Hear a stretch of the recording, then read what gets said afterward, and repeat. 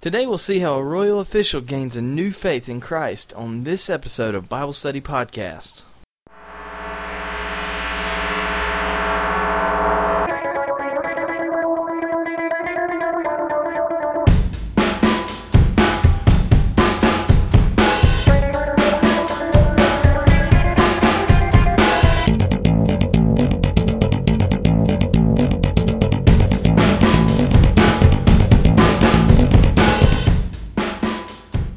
Welcome to another edition of Bible Study Podcast. My name is Justin, and I'm so glad to have you join with me today as we get back on track with our journey through John's Gospel. Last week was really a fun time for me as I was able to share with you an excursus that has truly been on my mind as of late, but as fun as it was, I'm glad to be back on schedule as we'll finish up the 4th chapter in John today. Now, just in case you cannot remember, you can always contact me at BibleStudyPodcastJustin@gmail.com. I will usually get back to you within a couple of days, so please feel free to email me. And finally, you'll hear again at the end of this podcast a clip from our friend Marcus Bradley. If you like what you hear, please contact me and I'll set you up with the information on how you can also get his CD in your hands. Now, as we approach God's Word, let us respond to the Word He has already given to us in prayer. Our Father, be gracious to us, for we take refuge in you. We cry out to you, for you are the one who can accomplish all things. You are the one who sends forth your loving kindness and truth to rescue us. So we are steadfast in you, O God, and we will sing your praises.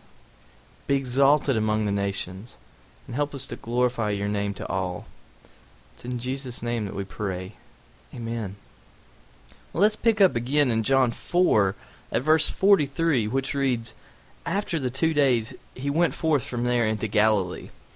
So the stage is set right away as we see Jesus, after his 2 days of mission work in Samaria, leaving that area and heading northwest up to Galilee. Now John adds a strange footnote here as we read on into verses 44 and 45. "For Jesus himself testified that a prophet has no honor in his own country.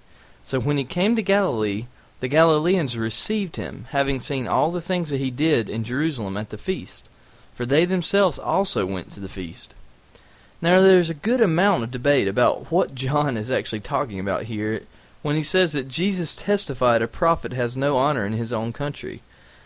This debate has come up mainly because of the fact that it's here, it's in the location it's at, and it seems that if he was talking about his homeland, Nazareth, which is in Galilee, then he would be walking into an area because he knew they would not honor him. And this is kind of a strange thought. But regardless, as Merrill Tenney notes, whatever the subject of this claim may be, there is a definite assumption that is laid out about the people to whom Jesus will now interact. In a sense, John is setting up the fact that the people will have no honor for Jesus.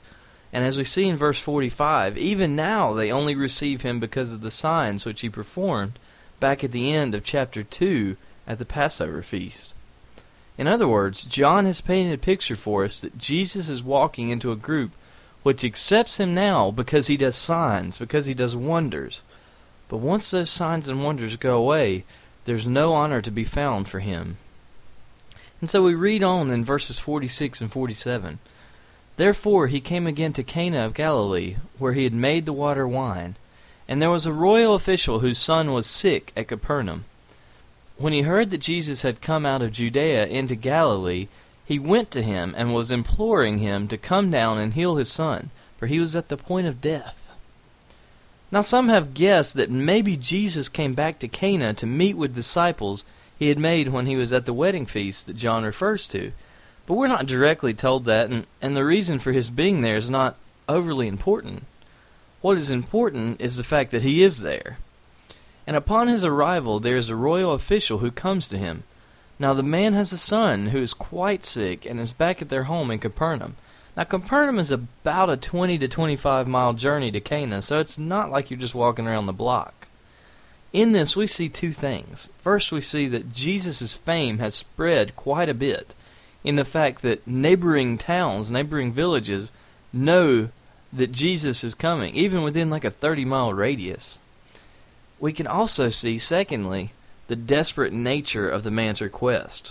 We see that the official is willing to come all the way to Cana to take a chance that the one who does miracles, the healer, could also heal his son. So he comes to Jesus and begs him to come down and heal his son, for he was at the point of death. Now what follows is a quite interesting chain of events, as Jesus answers the man's request with a critique, which is found in verse 48. So Jesus said to him, "Unless you people see signs and wonders, you simply will not believe."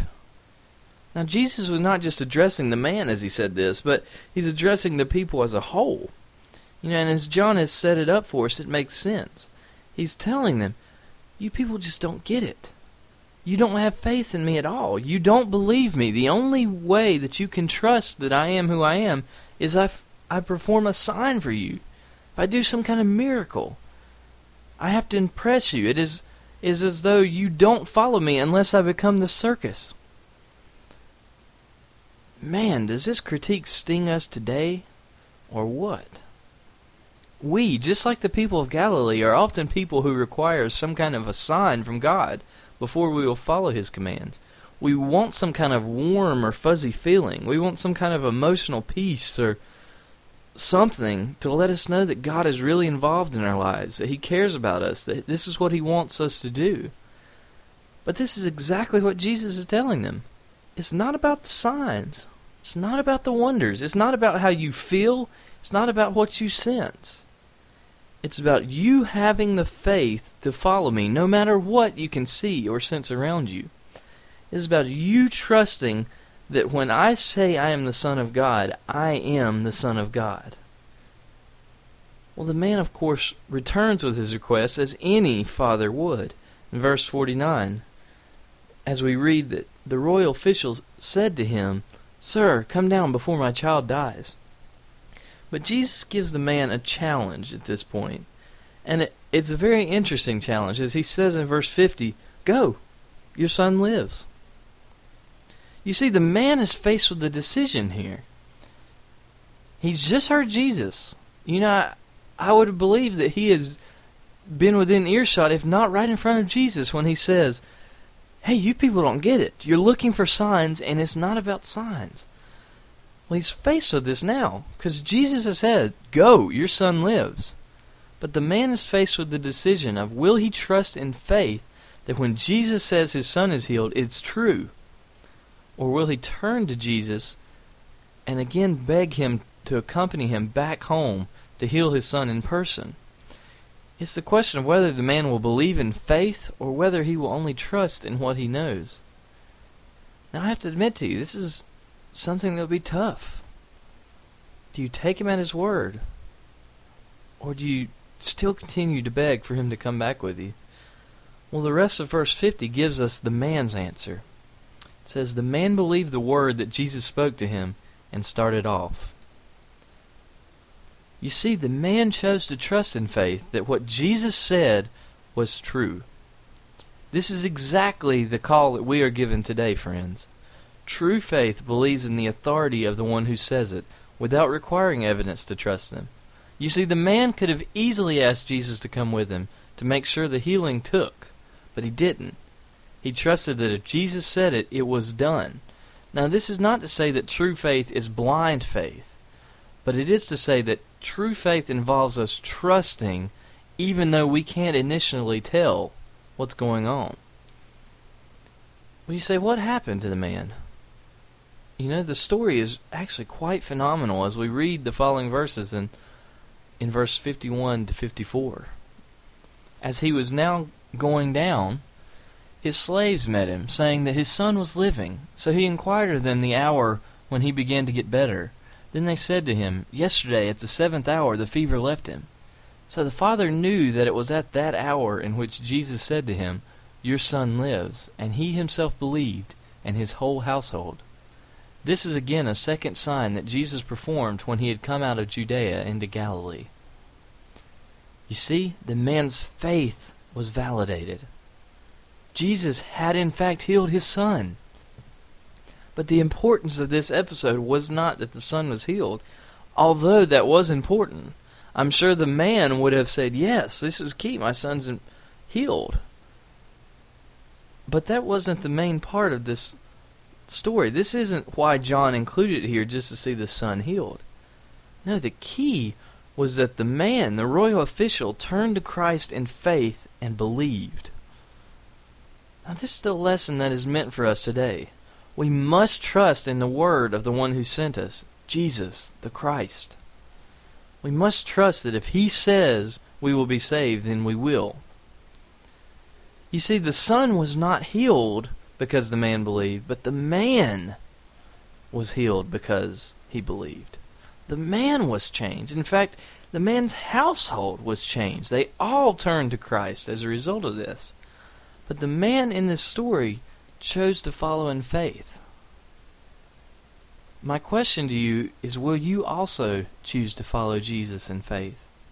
Will you turn to Christ and say, Lord, I know I'm a sinner. I know I've done wrong before your eyes and before your laws.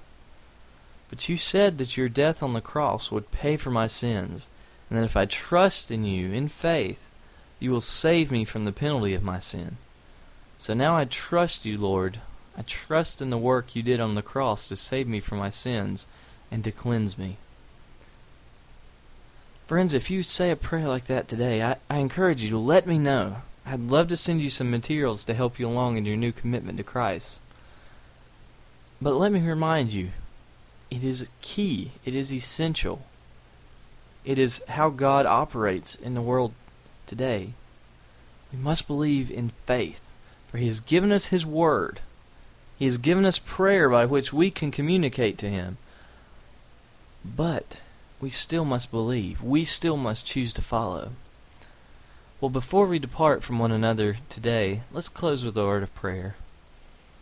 Our Father, you have blessed us with your word today, and have shown us that we must follow you by faith, as the official did so many years ago. Help us to trust you as we take this step to become one of your children. Thank you for the cross and the work you did there. It's in Jesus' holy name that we pray. Amen. And until next time, friends, may God bless and keep you.